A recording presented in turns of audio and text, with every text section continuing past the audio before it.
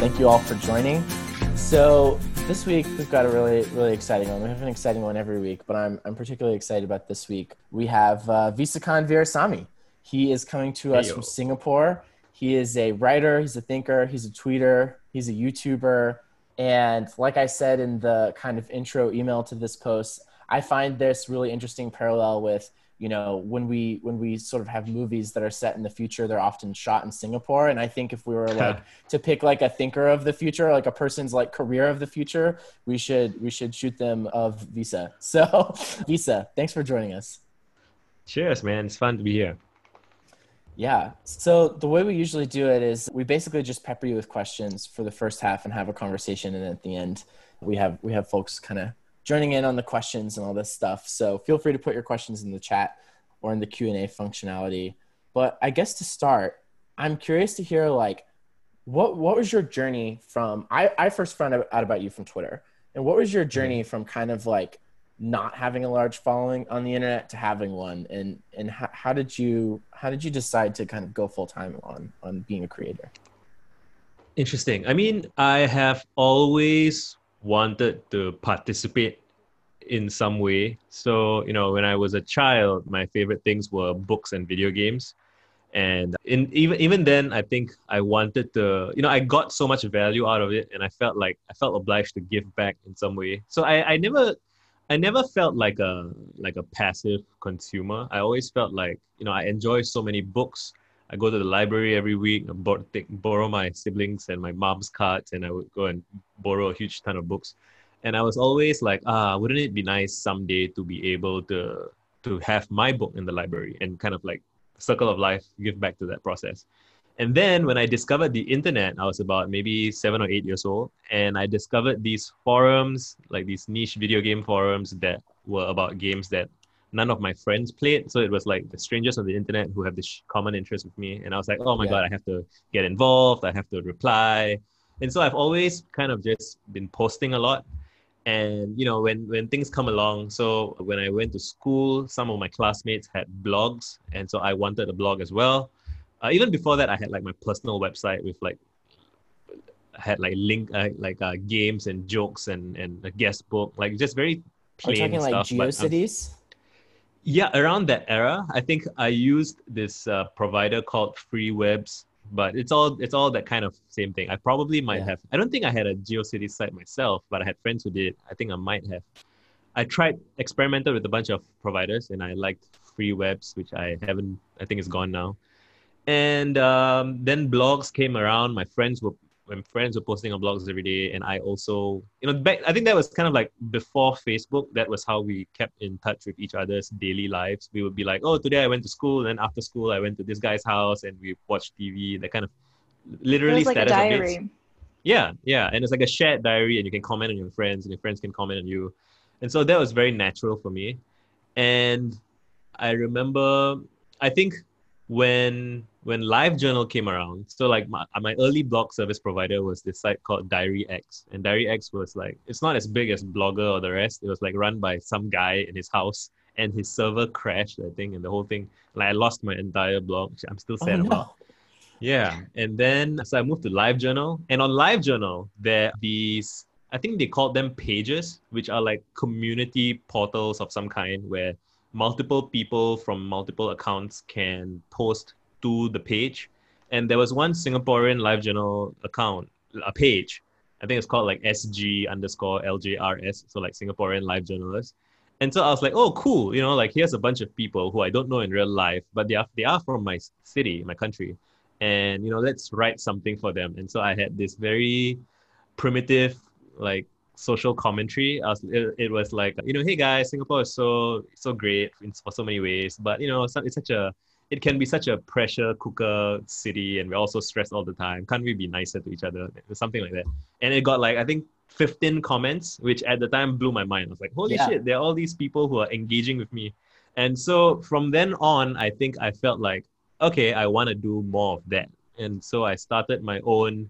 I had a separate blog called, I mean, it was still my name. It was my old username, and it was like visasahero.wordpress.com, I think. And I would post mostly social commentary, stuff about the news. Like, so back then, This was about 2008, maybe 2009. I was like in junior college, and I was just eager to write about the news. There was like one specific news event that kind of radicalized me, where I felt like the statistics that were reported in the papers were kind of misleading, and so I was like, oh no, the news is misleading us. Look at these stats, and like, that got a ton of traffic, and people were like reposting it on other blogs and stuff. And I just really enjoyed that experience of participating in that wider world.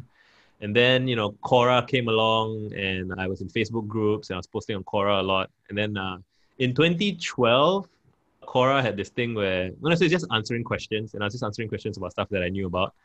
And they made me like one of their, so I think they gave like probably like 500 or 800 people this badge, like Quora Top Writer 2013. And now that was another thing that was like, oh my God, there's like an international audience that's interested in what I have to say. It's not just my friends, it's not just my city. And so it's all these things that kind of added up. Like, I was already very online. I was already commenting a lot all over the place, Reddit, wherever.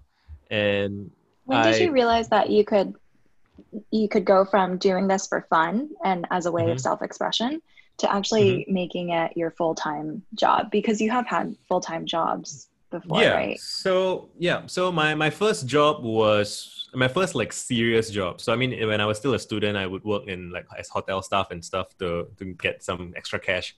But my first real job after I left the military was I was hired by a software company in Singapore, and the CEO, the founder, he found my blog through one of my posts about Singapore that went viral, and he invited me to meet for coffee, and he tried to hire me. And the funny story there is actually that I didn't say yes on the spot.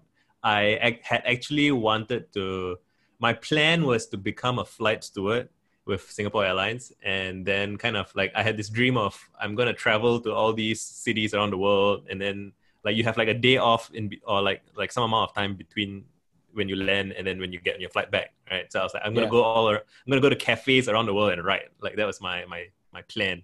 But then I didn't even get through like the first round of selection. The first round of selection is super arbitrary. Like a lot of people who become flight attendants in Singapore, they tell you that, you got to go like 3 or 4 times to get past the first round, because they just like, okay, there's like several hundred people here. We're just going to ask you to say a few words, and then we'll just, it's very easy to fail that very arbitrary selection.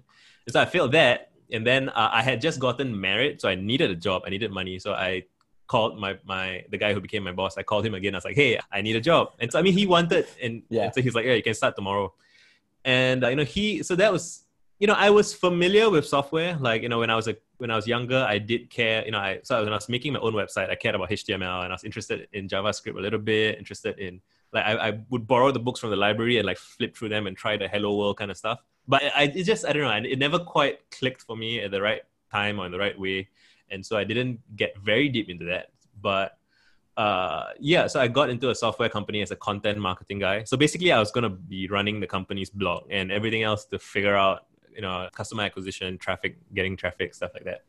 And so I didn't think that I would last very long, because when I met the team, they were all like super high functioning, super, like prestigious universities. I didn't even go to university, but like all my colleagues were like from, from Brown and CMU and stuff like that.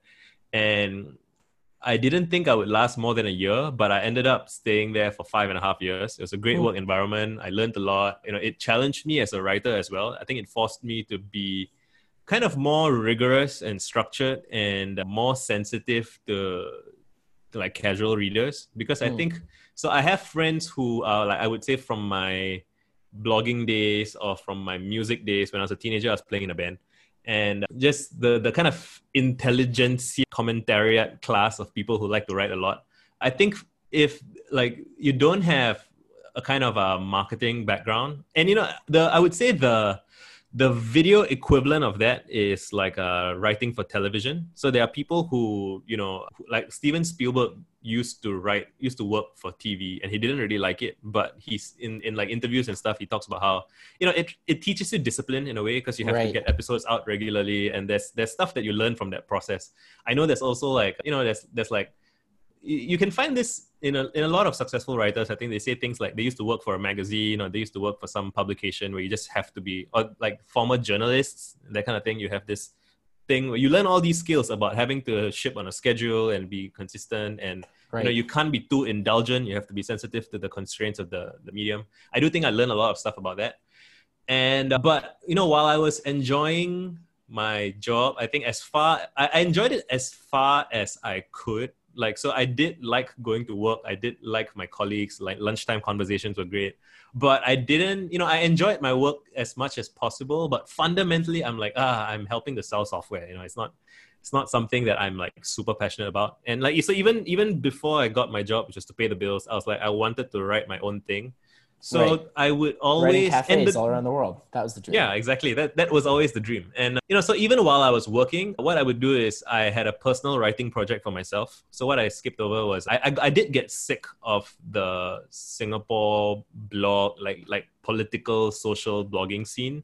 And I don't think that's specific to Singapore. I think it's like a political commentary thing. I think all over the like on Twitter now I can see it. I see it in India, I see it in the States. It's like everywhere. If you kind of become like very invested in discussing politics with other people, like there's this polarization that happens. It gets very intense. It's very, you know, people get into very intense fights about trivial things, even like just, and I got very caught up in that cycle and I didn't like it. And so I left. And I actually deleted I think I archived my blog because I didn't want to keep doing that. And so I started like a personal writing project. I called it 1,000 Word Vomits. I think at some point I read, it might have been The War of Art or something else along those lines that had this idea of have you heard the parable of the pottery class? No. So the parable of the pottery class is that, so it's a fictional example, but like, so there's a pottery class and the instructor divides the class in half and he tells half the class, I have heard this. Right, you're going to be graded according to the best possible pot you can make. And the other half of the class, he tells them you're going to be graded by the number of pots that you make. And so the first half of the class, they try their very best to make the perfect pot. And the second half of the class, they're just making lots and lots of pots. Yeah. And the funny thing is that all of the best pots came from the second class because each time you make a new pot, you learn something about the mistakes. And if you keep trying to improve the first thing that you're making, you don't get to kind of learn from your mistakes. You're just kind of constantly reworking. Whereas if you keep making new things, each new thing gets made with your new sensibilities and understandings. So when I read that, I'm like, okay, so if I want to be a good writer, I have to write a lot. And so I'm like, how can I come up with a project that will have me writing a lot? And so I decided to just do this thing where, okay, I want to write 1,000,000 words. It sounds dramatic and epic, and yet it does sound achievable, like, because I have written so much already. And if I just keep going every day for years, eventually I'll get there. So I started this project. Actually, I started this before I got my job. But so after I got my job, I was like, you know, I've like my job involves, you know, it wasn't crazy working hours. It's like reasonable working hours, but it was very exciting. It's a startup. It felt like, you know, it just felt like that everybody brought a lot of themselves to the table. And so I was always thinking about work, even when I was not at work, stuff like that. And so it was challenging for me to do much personal writing while I was working. I did do it as much as I could, but it still felt like, you know, I'm using like 20% of my brain, maybe, or my time. Yeah. But I would write for myself on all my commutes. And on retrospect, I think that was, you know, I'm actually quite impressed at my past self for that kind of a bit of foresight, a bit of dedication, right? Like the sense of, okay, even though I have a job, like I'm gonna make sure that I write for myself as much as possible. And I think now I'm at about like 780 something, almost 800 out of 1,000 reps of my 1,000,000 word writing project. That's crazy. Yeah. By the way, this writing project, it reminds me of when I was at Andreessen. So when I first started at Andreessen, I didn't know how to tweet. I wasn't good at tweeting. And this was a skill set to do 1,000,000 tweets. Well, my manager, Andrew Chen, was like, every week you have to write a tweet storm and publish it. And like, we would check in on a weekly basis and he'd be like, where is your tweet storm? Like, you need to post a tweet storm. So I had to, it was like the pottery class. I just had to get my reps in and tweet a lot. Right. Like it had to first be a task. And then once I got good at it, I started enjoying it naturally. Yeah. But it didn't come naturally. So if you guys are trying to get good at Twitter, just like put out a ton of stuff and keep iterating and see what works. Yeah. Yeah, that's absolutely it. It reminds me of the stuff you're doing with YouTube now too, with like you have it's the same thing. Yeah. Exactly. Yeah. That's like my process for learning anything now. Like it's just do a lot of stuff. And I mean, a part of it is, I guess it fits my personality, which is that I can keep going for a lot of things, but I'm not super kind of I'm not super great at kind of like doing very minute tinkering. I can, like with writing, I can, because I've done so much writing that I've gotten kind of good at it naturally. But generally, anything that's like, so stuff that's like bookkeeping, accounting, making sure that everything's kind of balanced, like I'm pretty bad at that, unless I'm doing something that's many reps. And so, yeah, I find that if I'm not perfectionist about it and I just kind of produce a lot of stuff, like I now have a body of work and a ton of experience that tells me that if I just do a lot of something, I get better at it.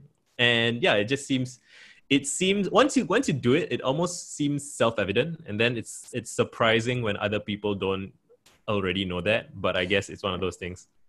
I think it's really hard because you have this idea that I publish something and I'm going to be judged based on it, and people will stop paying attention to me and stop liking me, perhaps at some like irrational level, if my thing is bad. And so I need to like work really hard to make sure my thing is good, because it's only downhill from here. And it's like the thing that's so easy to forget is like no one remembers the first thing you did. Like you become known gradually as you get better. It's like, what was the first like book that Stephen King wrote? Maybe it was a really good, I don't know, but like, I assume it was probably one that's like one of his lesser known works. Yeah, probably. And I've even had, some guy mentioned me in, I think his newsletter or his Substack or something. And he was like, I once encountered Visa on Quora, which is like 2013. And then, I read his blog for a bit, but it wasn't very interesting. And so I kind of just stopped reading it. And then I rediscovered him in like 2018, 2019. And now he's like, he's Twitter famous and all these things. And I'm like, that's cool, actually. It's nice to know that, it's like, it is true that if, let's say, you put out bad stuff consistently, if you're consistently bad, people will kind of temporarily like downgrade you in their mind as I'm not going to listen to this guy. But people do change their perceptions quite easily if you get better at something, like, and as long as you subsequently get better, and you might not need to win over the initial audience, right? So the possible audience in the world is like infinite. It's like freaking massive. Nobody is able to conceptualize. If you think you understand how many people there are in the world, it's like you're wrong, right? Yeah. And yeah, you can always find new people to talk to. You can always just keep going. And yeah, it can be fun to cross certain thresholds and milestones and then go back to your like hometown crowd, like especially like your school friends when you're young, and then they won't believe that like where you are, which is fun. Totally. I haven't actually answered. I'd love to hear about the 0 to 1 of like getting good at something and really enjoying it and enjoying the process and learning in public, to then how do you actually start monetizing that? I think that's the part of being an online creator that is probably the most challenging, going from 0 to 1 of monetization. Actually, so that's interesting, because I'm not sure I entirely agree. So it's like, I'll answer the question directly first, which is that when did I start? It was like, so my first thing was I started a Patreon, which was around November last year, I think. Or was it the year before? Oh, that was before your Gumroad? Yeah, I did my Patreon first. So, and that was like, I saw a tweet by, I think, Stephanie Herbert. I don't know if you know her. And she was tweeting about how she had met people who, her tweet was something like, it's sad how people from like middle class or lower middle class backgrounds are so nervous and anxious about asking for help or asking for compensation with things, because like wealthy people feel comfortable asking for, and like, I mean, the way they ask is a bit different. They ask like, can you comp this, that kind of thing. Like they just kind of expect, if you're going to speak at some event, they expect you to pay for the tickets and stuff like that. And just when I read the tweet, I was like, like, like I feel kind of guilty and ashamed about asking for money in some way. But, like something about that tweet just made me feel like, fuck it. And I'm just gonna do it. Like, who cares? Like if people decide otherwise. Yeah. And then, so I started a Patreon because of that tweet. And then I think when I started it, I got like maybe 10 or 15 patrons. And then like, yeah, once you have a few, but the reason, like most people, when they start their Patreons, they, the vast majority of people who start Patreons don't have any patrons. And that's because they didn't do the work of building an audience beforehand. And I would say that, so there is a kind of decision point of, do I start trying to monetize? But I would say that it's actually way harder to get from, I'm just a hobbyist, to even before you monetize, there's like this phase of I'm taking this seriously. I think in The War of Art, Stefan Pressfield describes it as going pro. So I would say that while I monetized in like 2018, I had gone pro. Like, I mean, it was a I guess it's a spectrum. It's not like any one single decision, but I had kind of gone pro by 2015, 2016. Like, I had already kind of decided at some level that this is what I want to do with my life, which is even if I never make any money from it, like I want to have a body of work. I want to have a really good blog, or it doesn't necessarily have to be a blog. It could be back then I didn't have a YouTube channel, but it could be the YouTube channel. It could be anything. It's just I want a body of work that's really, really good, that fulfills my own taste, and I want to talk to lots of people about it so that they, it's not necessarily I know what's good and other people don't, but it's like, I think of it as a conversation almost. Like, a funny thing I sometimes hear from people is like, how can you be so public? That's so arrogant. Like, why do you think so highly of yourself and your thoughts that you should be publishing stuff in public? And I actually think of it the other way around. I'm like, my mind and my thinking is flawed to some degree that I cannot appreciate from the inside. So the only way for me to improve my thinking is to take it out of my head and put it in public so that people can criticize it and point out to me what's wrong. And then I'll be like, oh yeah, you're right. I didn't see that. Thanks for helping me fix that. And then I correct it, and then the next version of it is better. And that happens over and over again. Like, in fact, one of my early blog posts around like 2011, I wrote a blog post and it was so cringe. It was titled "How to Save Singapore," and it was like I had this grand theory about what is wrong with society and how people are not sufficiently creative and not supporting the arts, and that's what's wrong with everything. And I bet that people would do this. And like my comment section just eviscerated me. They're like, you're so presumptuous, you're so pompous, everything is wrong, and blah blah blah. And like, but the thing is, when I read that, I didn't think, oh no, I'm a failure. I should stop. I'm like, okay, like everything these people are saying is right. So what happens if I integrate all of this into the right thing? And then I keep going. And yeah, some of those people, I don't know if they've ever seen me again. Some of those people are now my friends. It's just, people don't really seem to expect that a person who screws up publicly will, like, they kind of expect you to just give up, I think, or they don't think about it at all. But if you kind of persist. But anyway, yeah, so I wanted to build the audience, even if there was no money involved. I decided to start the Patreon because partially because of Stephanie's tweet, and partially because I realized that, by that point, I had already had many good conversations with people. I had already had people kind of DMing me and telling me that, hey, I read your post and it helped me through a bunch of stuff. Right.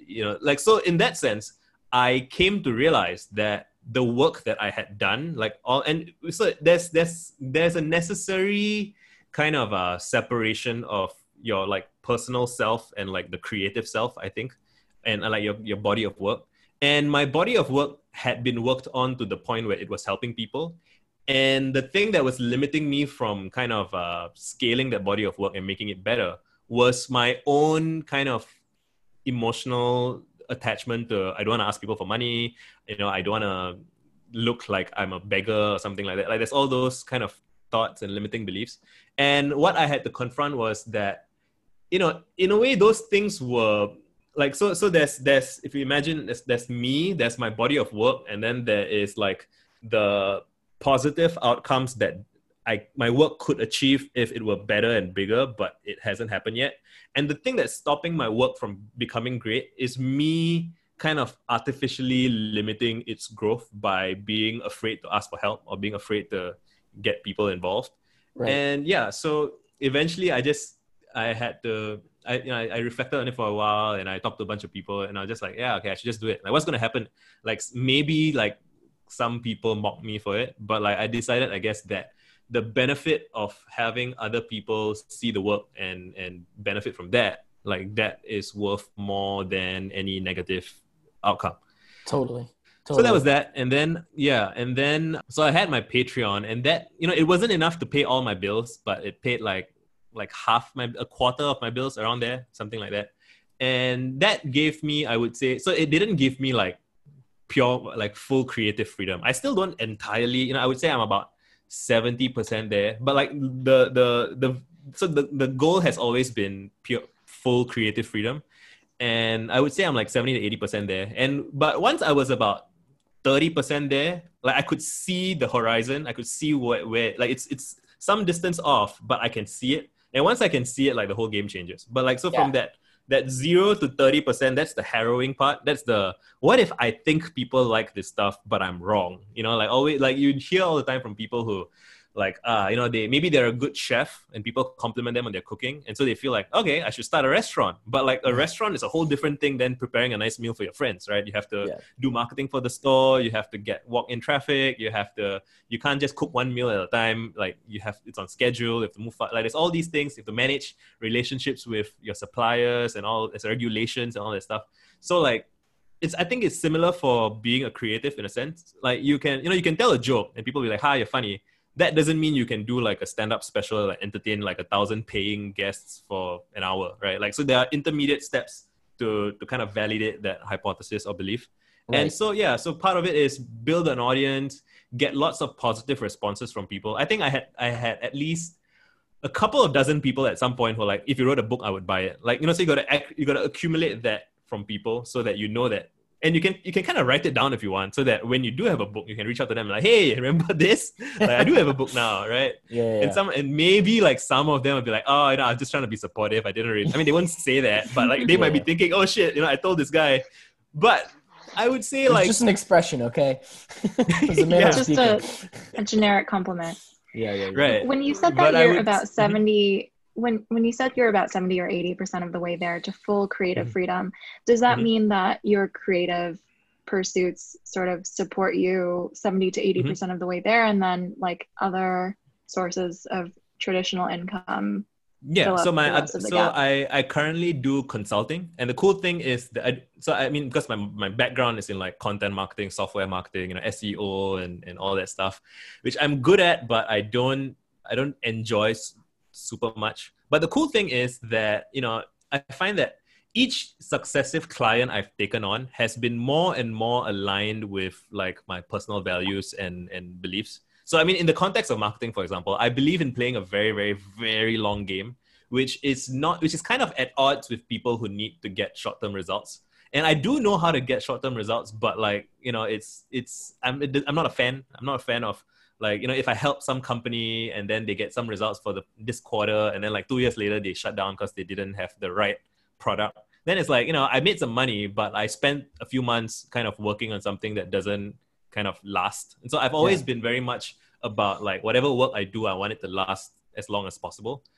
Lately I've been doing kind of personal consulting with individuals. So I can't charge as much money for that, but it's less work as well. Like it's almost like chatting with a friend, but you know, because you're paying me and you're taking this seriously, I'm going to sit down with you and get very rigorous about, you know, going through your resume, going through your blog, your Twitter profile, like helping to optimize all of those things. So if I wanted to, I could kind of make a living doing just that kind of consulting. Like I have a bunch of people who ask to be clients and I'm like, no, I'm writing a book, come back in 3 months or whatever.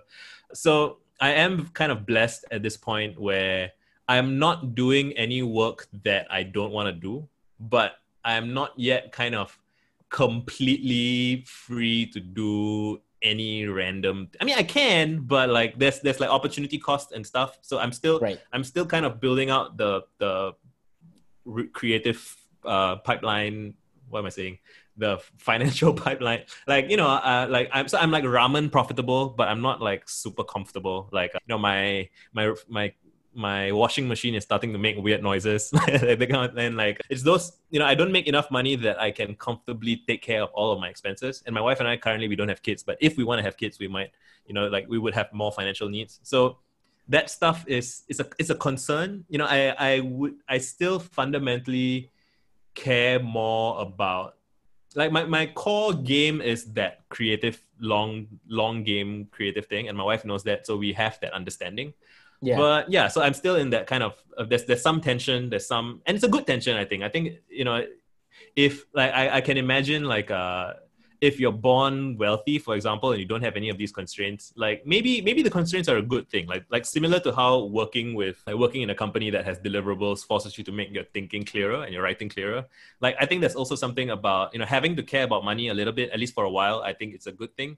And mean, I don't want to sound arrogant, but I expect that in a few years I won't have to worry about money anymore. Like in the specifics, like so now I still think about, okay, my bills are this, like should I buy this month or should I wait until something else? But I think there will be a threshold where I don't have to care about those things anymore, and then.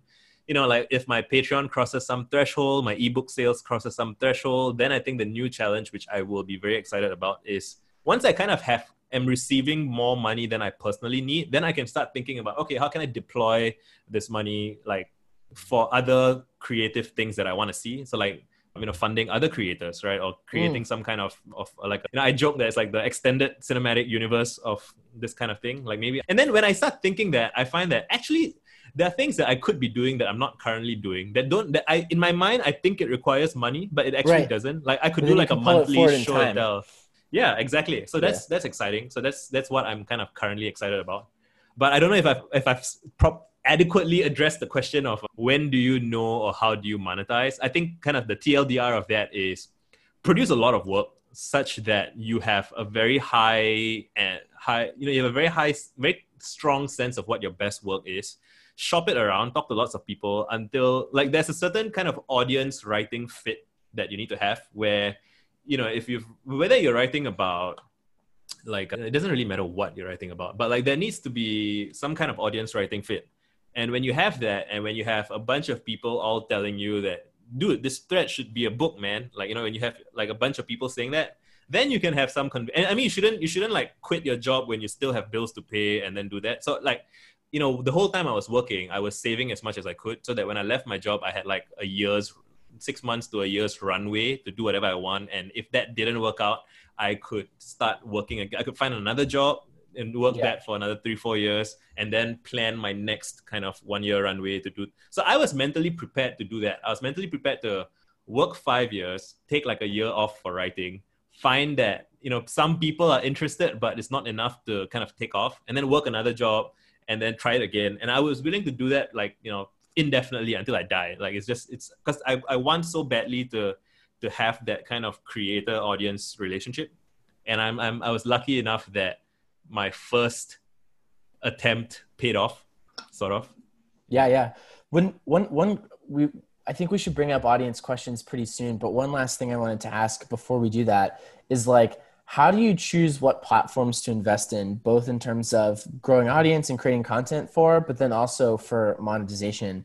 Like, what is like, for example, YouTube seems to be like a very intentional and kind of strategic choice that you made. Right. But like, you're on Gumroad, you're on Patreon, you're on Twitter a lot. Like I'm curious how you make those decisions.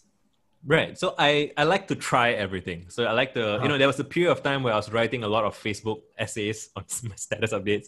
And I still have my blog, right? And I have a tiny letter which has so I like to try a little bit of everything. And, so even with my Twitter account, I had a Twitter account all along, like since 2008 or so, right? And like I was tweeting a little bit here and there. And I think so again, when I left my job, I wasn't like, I'm going to tweet a lot and then become a Twitter famous person or whatever. It was just, I'm going to publish as much as I can on every medium and like see what takes off, basically. So that's my approach. It's like, I don't know in advance what's going to work. So I just try something, everything. And I think around 2015 or so, 2016-ish, like several people seem to all independently converge on Twitter, like from different backgrounds. So some people were like bloggers who were on Twitter. Some people, like, I wrote about this somewhere. I can't remember if it's like a blog post or if it's like in someone else's interview or something. But it's very interesting how there's like this crew of like Twitter gang, and they're all from different backgrounds, but they all had roughly the same realization at roughly the same time, that there's something magical about Twitter in that you can really reply to anyone, anywhere in the world who has a Twitter account. And like that, so I ended up in SF because of my Twitter friends who invited me over. And, like I was also blogging at the same time, but like people weren't reading my blog the way they were replying to me on Twitter. And, I imagine maybe TikTok might be something like that, but that is like, I have an account. I haven't tried making content for it, but that's kind of, it's not really my, I don't feel comfortable with it, I guess. So I guess that's another variable. So I try everything, but I don't force myself to try and fit a medium that doesn't feel like the like I don't feel any resonance with. Like I have an email newsletter, but I don't know if I could be someone who sends out an email newsletter every week. Like mine is like every other month or so. But maybe if I got like a ton of replies to a newsletter, I might feel like compelled to do it more regularly. So it's kind of feedback oriented. So there's just something about Twitter that I found very, very engaging. Yeah. But I did feel like around, I think last year or so, I started to feel like I was getting diminishing returns on Twitter, sort of. Like, and it's I don't need to, when I say diminishing returns, like I'm already tweeting probably 10 times more than most people. So like I can scale back my tweets like by half and still kind of benefit. Be super active. But, yeah.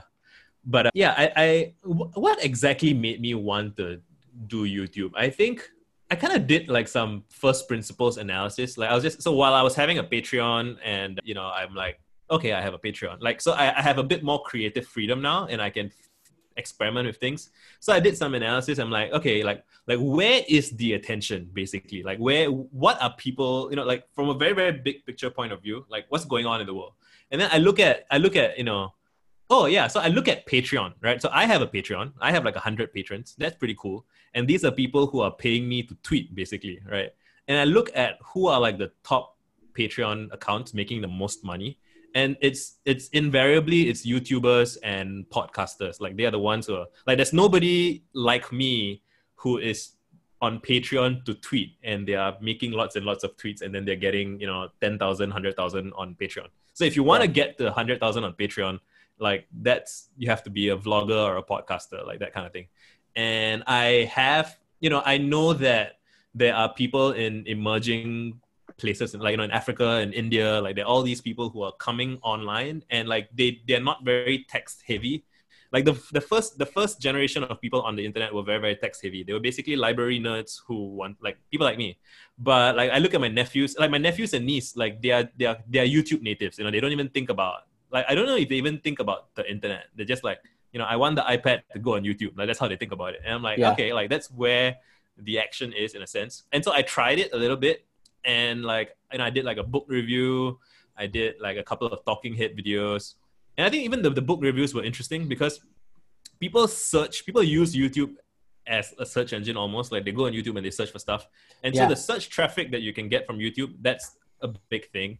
The recommendation, like you get recommended views and related videos, that's another big thing. So there is a consumer behavior on YouTube that I don't think Twitter can compete with, like in terms of like scale. And so so just doing a bunch of that thinking, and I just felt like I want to have, and I guess I was starting to build this very like grand, if you've seen my Twitter, there's like these very elaborate threads, and it's kind of almost breaking the platform a bit. It's not a great user experience. It's just that it's optimized for creators who want to build threads and connect with other people who want to build threads. But like, I've had friends kind of who are not on Twitter who tell me that their friends send them like multiple screenshots of my tweets, and they're like, wow, like you're so famous on this platform, but like it's very hard to read, it's like that kind of thing. And I'm like, okay, so I know the content is good. It's good enough that it leaves the platform and people are sharing it. Like people are finding ways to share it in ways that kind of break a little bit. And I'm like, okay, so that thread should be either it should be an essay or it should be a video. And it seems like videos are gonna I'm gonna do the essay as well, but it seems like the video is a frontier that, and there's like this barrier to entry. That's an interesting thing. It's like people who are nervous about making videos, they just don't make videos, right? So there's this, so I during my research phase, I went looking around. Like I would search YouTube for things that I care about. Like, so there are some videos that's like, it's a guy reading from a Wikipedia page basically, and it has some pictures on it, and it has like 800,000 views on YouTube because it's just that. And somebody's asking, what do I think about being a podcaster? Should we bring up, I think maybe it would be fun if people want to come up here and ask questions live, like if anyone wants to do that. I think Nathan has the controls over who to invite up. There's like a raise hands functionality. So if you want to ask your question live, just like raise your hand. And we'll see if anyone does that immediately. And I will ask them up. If not, we can just answer. By the way, I love this tweet that you tweeted a while ago. which says it costs nothing to encourage an artist and the potential Sure. benefits are staggering. Yeah. Discourage an artist and you get absolutely nothing in return ever. Right. So true. It reminds me of my Zoom Bachelor Corgi experience a couple of weekends ago, where I painted this painting live on national Twitch, and Wow. and someone else dissed my Corgi, and I just absolutely hate him forever. Yeah. Rude. Right. Very And rude. and it does nothing for people. Like it's so sad that people like, you know, a funny thing for me is that I came to the internet with such idealism. Like it's just like, for me, it's like if you follow my story, it's like libraries are awesome, books are great, the internet is a library. Oh my god, awesome! We can like learn more stuff. Like it's just, to me, I'm like, once everyone gets online, it's gonna be amazing. Everyone's gonna be sharing stuff all the time. It's like projecting my own thing. And then people now ask me like, oh, how come you're so optimistic and I'm like, I'm just that way, I guess. It didn't Yeah. occur to me that was uncommon, but I have been learning the thing. So Shada's asked about Which we being a got Shada here. podcaster. Shada, you can. Shada's up here. How's I'm it gonna going, close the Shada? window because there's a lawnmower. Fine, thanks. Hello. Hi. How are you? So, fine, thanks. How are you? Good, Thanks good. for the show. Oh, thank you. So, I wanted to ask about how do you think about creating like voice content? You know, it's not that much content heavy, and you know, it doesn't require any settings like YouTube videos, and it's Right. not like TDL or LR like tweets or blogs. It's something in between. So how do you think about like being a podcaster or even casually producing voice contents? Right. So I do like, so I think of it as a spectrum. So there's text, and then there's voice, and then there's video, which includes voice, right? And so I'm a text guy. Like that's my background. I'm I used to read a lot of books, and so I'm very texty. And I do like hanging out with people in real life and chatting and stuff. So I do have that as well. And you know, I guess when I sat down to think about what should I be doing, I went kind of like the extreme end of opposite of text is video. I do like, and the thing that I love about video is that you can convey nuance with your body language and your vocal inflections that you can't in text. So there are things in text that, you know, can be misread, like by somebody who's reading. Like you can say something, like, so I like to be cheeky. I like to say things that are funny, but there are things where if you put it in a tweet without like being very deliberate about emphasizing what your tone's supposed to be, people can quote tweet it and interpret it as like you're saying it earnestly or whatever, and like they will read whatever tone you want. And I think the end result of that is that people don't even tweet things that are kind of complex in terms of emotional nuance. And so what I want to start doing with my YouTube, so I haven't actually gone all the way there yet, but the goal is to start talking about more and more difficult things, because you can see like the way a person kind of stresses and like they struggle to make a point. You can see that they are not making it flippantly, for example. And that does come through in voice as well. And, you know, I guess I am open to having like a podcast, for example. So I can't, so when I'm prioritizing how many possible projects I can have, I'm like, okay, I have my writing stuff, and then I can do one new thing. So I'm going to do my vlog. I'm happy to go on other people's podcasts, which I've done a few times, and it's usually a good experience. I mean, it's always been a great experience, actually. And, you know, if somebody wants to start a podcast, I honestly, like, you know, there are jokes that are like, oh, you know, like there's enough podcasts. We have evolved past the need for podcasts. I think, again, there will be a lot of people who start a podcast and then kind of give up after like 6 months or a year or something. And that's okay. Like as individual creators, it's okay to try something and then it's not for you and then you give up. Right. But like my approach is, if I'm going to start something, I want to be able to be confident that I'm going to be working on it for a very, very, very long time. And I just feel like YouTube has that kind of longevity in a sense. I mean, I'm sure podcasts do as well. I mean, but so for me right now, where I am, I may get to a point where, you know, like my YouTube starts taking off, and then like I have a large audience there, and then it may make sense for me to, instead of publishing like new videos every day, I might want to start doing I don't know, like one very in-depth, well-produced, well-researched video every month, and then I might do a podcast every week, like that kind of thing. But I don't want to. I'm where I am right now. It's like it's a full-time effort to vlog every other day or so and to write as much as I can. So I'm working on my ebooks. So it's like I'm always making stuff, and I don't want to have too many things on my plate. I already have more things on my plate than I can manage. But I do foresee a possible future where I might like have the full trinity and have like a vlog, video channel, and a podcast and a writing. Totally. I find for podcasting that it's really hard to get top of the funnel. YouTube and Twitter are much better for like showing your content to new people, basically.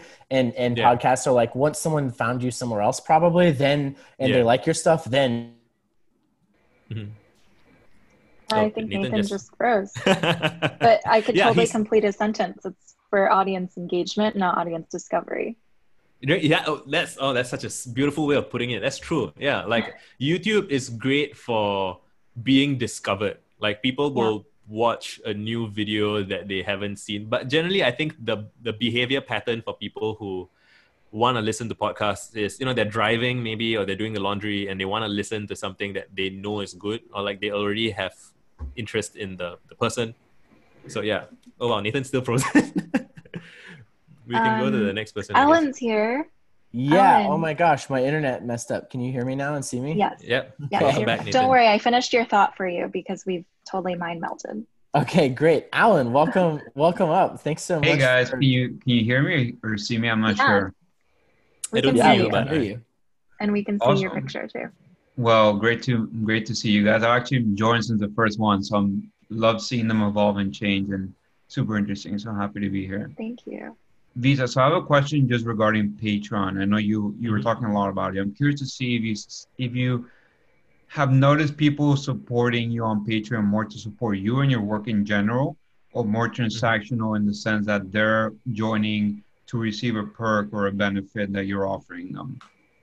Oh, I think in my case, like there's like no perks basically. The implicit perk sort of is that you do get some of a backstage view, and I guess you get more of direct access to me. So if anybody wants to ask me questions, or if they want to, I do talk about my process. So I think quite a few of my patrons are people who, maybe they want to someday do some version of this, and they want to hear from, like, if there's a class of content that's like, if I talk too much on Twitter about like my plans for how I'm growing on Twitter and stuff, it can seem a bit, I don't know, off taste or something. But like on Patreon, it's like, okay, here's my strategy, here's my plan, here's the content I'm going to do next month and the month after, and all of that kind of thing. Yeah. So I think they do like that content. But I ask everybody who joins my Patreon, like, why did you do it? Like, what made you decide to want to become a supporter, and what are you hoping to see more of? Like, so I guess they can influence the content slightly, but practically everyone's like, oh, I just like your stuff and I want to give back in some way, and you should just do more of whatever you want to do. Like, that's my dominant Patreon response. I have gotten a couple of like patrons who are like, oh, this is just me kind of being an early investor in a sense, so that next time when you make it big, then we'll figure something out. I don't know. I'm Remember like, me when you're famous kind of a thing? Yeah, basically, which is cool. Yeah.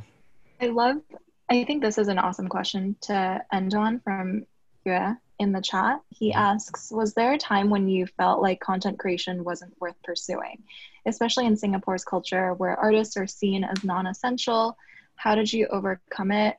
And I guess my personal extension of that question is like, what's the most challenging part of doing what you're doing? Does it ever feel lonely? Have you ever thought about stopping? How am I not seeing the question in the chat? Oh, it's in the Q&A. In the Q&A. Not the chat. Oh, at where the bottom. How do I? We can invite How do I see? Oh, can someone copy it? Here's Yue. Hi. Are we pronouncing your name Hello. right? Sorry. You can call me Jun. Jun. All right. Yeah. Jun. I'm from Singapore, so. Hello. Hi. Yeah. So the question, like Legion just helped me ask. It's because I think I'm also trying to be in your position. Like, I do want to create content full time, and Cool. Yeah, and I think there are some barriers to it, which are both in society and in myself as well, that I'm trying to kind of like unlearn. And I felt, I'm wondering if you had any of those, and how did you actually overcome that, especially when the whole non-essential artist thing is around like society and the perception of being an artist. Right. That's a good question. And let me think about it. I think, so I used to play in a band when I was about 17. And, like local music in Singapore is a very, very tiny scene. It's not much support. Every year or so, every other year, you will get some thought piece from some very depressed artist who's like, why isn't my country supporting me? Like, why is there no audience?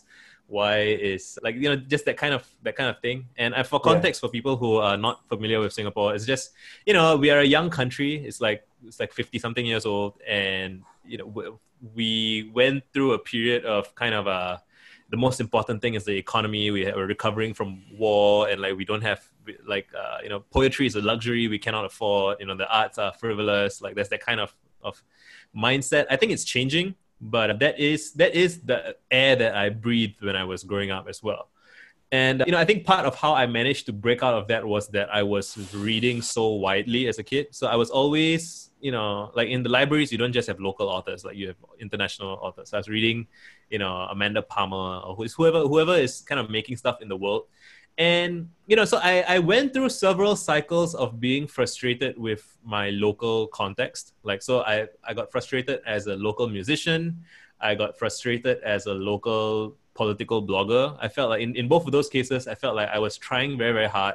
I was putting in more effort than what was like the average effort in those scenes. And I felt like I could see potential that nobody else seemed to be seeing, or nobody else seemed to care. Or like when people would see it, they might show some like a little bit of support, but then it's just, it's like you need a big group of people to come together and then sustain something. And getting that kind of buy-in is a challenge. It's like a full-time job, basically. It's more than a full-time job. You need multiple people to be working on it together. And it's the same for, trying to build a startup ecosystem or build any kind of scene.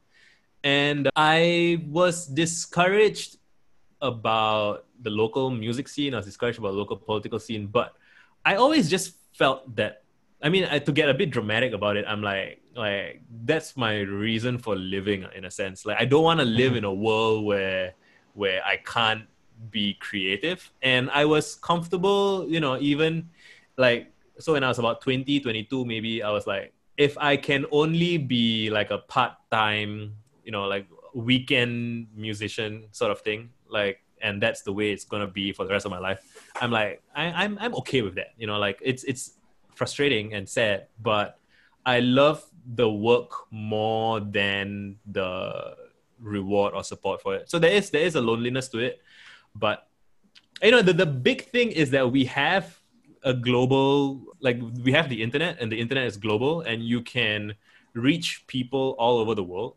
And I would say that there's this thing called and it's not just Singapore. I've actually heard about this phenomenon in multiple countries. I know Australians have it apparently, which is interesting, because a lot of Singaporeans do think about going to Australia as like a sort of escape. But like it's common with like former colonial states a lot of the time, and I've read about it with regards to chefs as well. So a common thing that happens in like Brazilian chefs and Indian chefs, and like the most prestigious restaurants in those countries are like French restaurants. Nowadays there's like Japanese, there's like sushi and stuff. But like if let's say you're an Indian chef and you want to make fine dining of Indian food in India, you basically can't do it while you're in India, because the average consumer, if they want to experience fine dining, they want to try something that isn't local. They want to try something foreign and exotic and exciting. And if they want local food, they just want whatever is cheap, right? They want like I can get, so if you make like, I don't know, like a really expensive biryani in India, right? They'll be like, oh, but I can get this cheap and good biryani for $5 here. I'm going to spend my $50 on, some French food or whatever. And that would be really depressing for an Indian chef in India, right? For example. But so the trick is what I call like, and it's not just India, it's Brazil, it's everywhere. It's like, there's this sense, and one of my favorite stories is from the Bible. There's a verse, I can't remember the specific verse, but look it up. There's this part where Jesus is like a traveling, he's a performing artist in a sense, he's a traveling messiah. He's a guy. Never thought of it that way, smart, but yeah, right? totally. He's the original traveling influencer, right? Right. He's going the around original telling, influencer. I've wanted to tweet this before, but I thought I would get canceled. But he's the original content creator. Yeah, and there's this verse where he's having like this very successful tour until he gets to his hometown, and then in his hometown, people are like, that's a messiah. Like, isn't that the carpenter's son? Like, we saw him growing up. He's just some clown. Like, who cares? Who wants to hear what he has to say? He's like we've seen him. We've heard what he has to say. He's nothing interesting or special about that guy. And so, like, in his hometown, Jesus could not perform miracles. Like, you can look it up. It's the actual Bible verse. And, that's kind of at some level, it's humbling, and it's like, if Jesus couldn't do it, I don't expect that I'm gonna impress like my hometown friends. And so the trick, I call this slingshot theory, right? And in physics, sometimes when you want to have a spacecraft like go really far in one direction really fast, the trick is you can slingshot around a different planetary body, and then like there's something about the way it's called a gravity assist as well. If you watch The Martian, they mention it, and it's like you can slingshot around another planetary body and gain a lot of velocity. And it's the same for just when you're doing a slingshot, right? A literal stone in a sling. Like, you can get really fast by going in the opposite direction for a while and then letting go and let that propel you.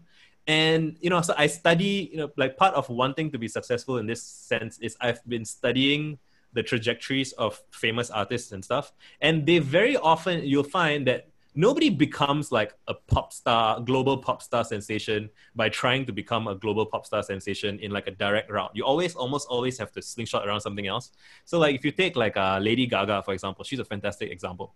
She knew, so these days, if you see her latest albums, and like she has like this singer-songwriter stuff, this very heartwarming, like the Jolene, is it Jolene? Is that her? Like she has that kind of stuff. She acted in A Star Is Born, which is like this very traditional kind of rags to riches story. But if you look at her own story, that wasn't the path that she took, right? She started out being extremely weird. First of all, she was doing dance pop music, which was very fashionable at the time. So she was making stuff to fit the trends. And then if you would see her at like fashion shows and stuff, she was dressing really weird. She was, had this meat dress, all kinds of weird shit. She stopped doing that after she's reached she slingshotted around Planet Weird to get the mainstream acceptance. Similarly, like again with like the local chefs, very often what they have to do is they have to go and open an Indian restaurant in New York, right, or a Brazilian restaurant in New York, and then you win awards and stuff there. Then when you come back, they're like, oh, award-winning person from here, wow, they're so great, right? And then you can come back. Imagine like Sundar Pichai or one of the Indian tech CEOs, if they were growing at home in their home city states and they were doing their local startups and then they were trying to give talks and stuff, like people will be like, who cares? But once you become the CEO of like someone in the valley, right, and then now when you come back, everyone's like obsessed with you. There is a sadness to this, I think, that people don't see the value of something until other people elsewhere recognize it.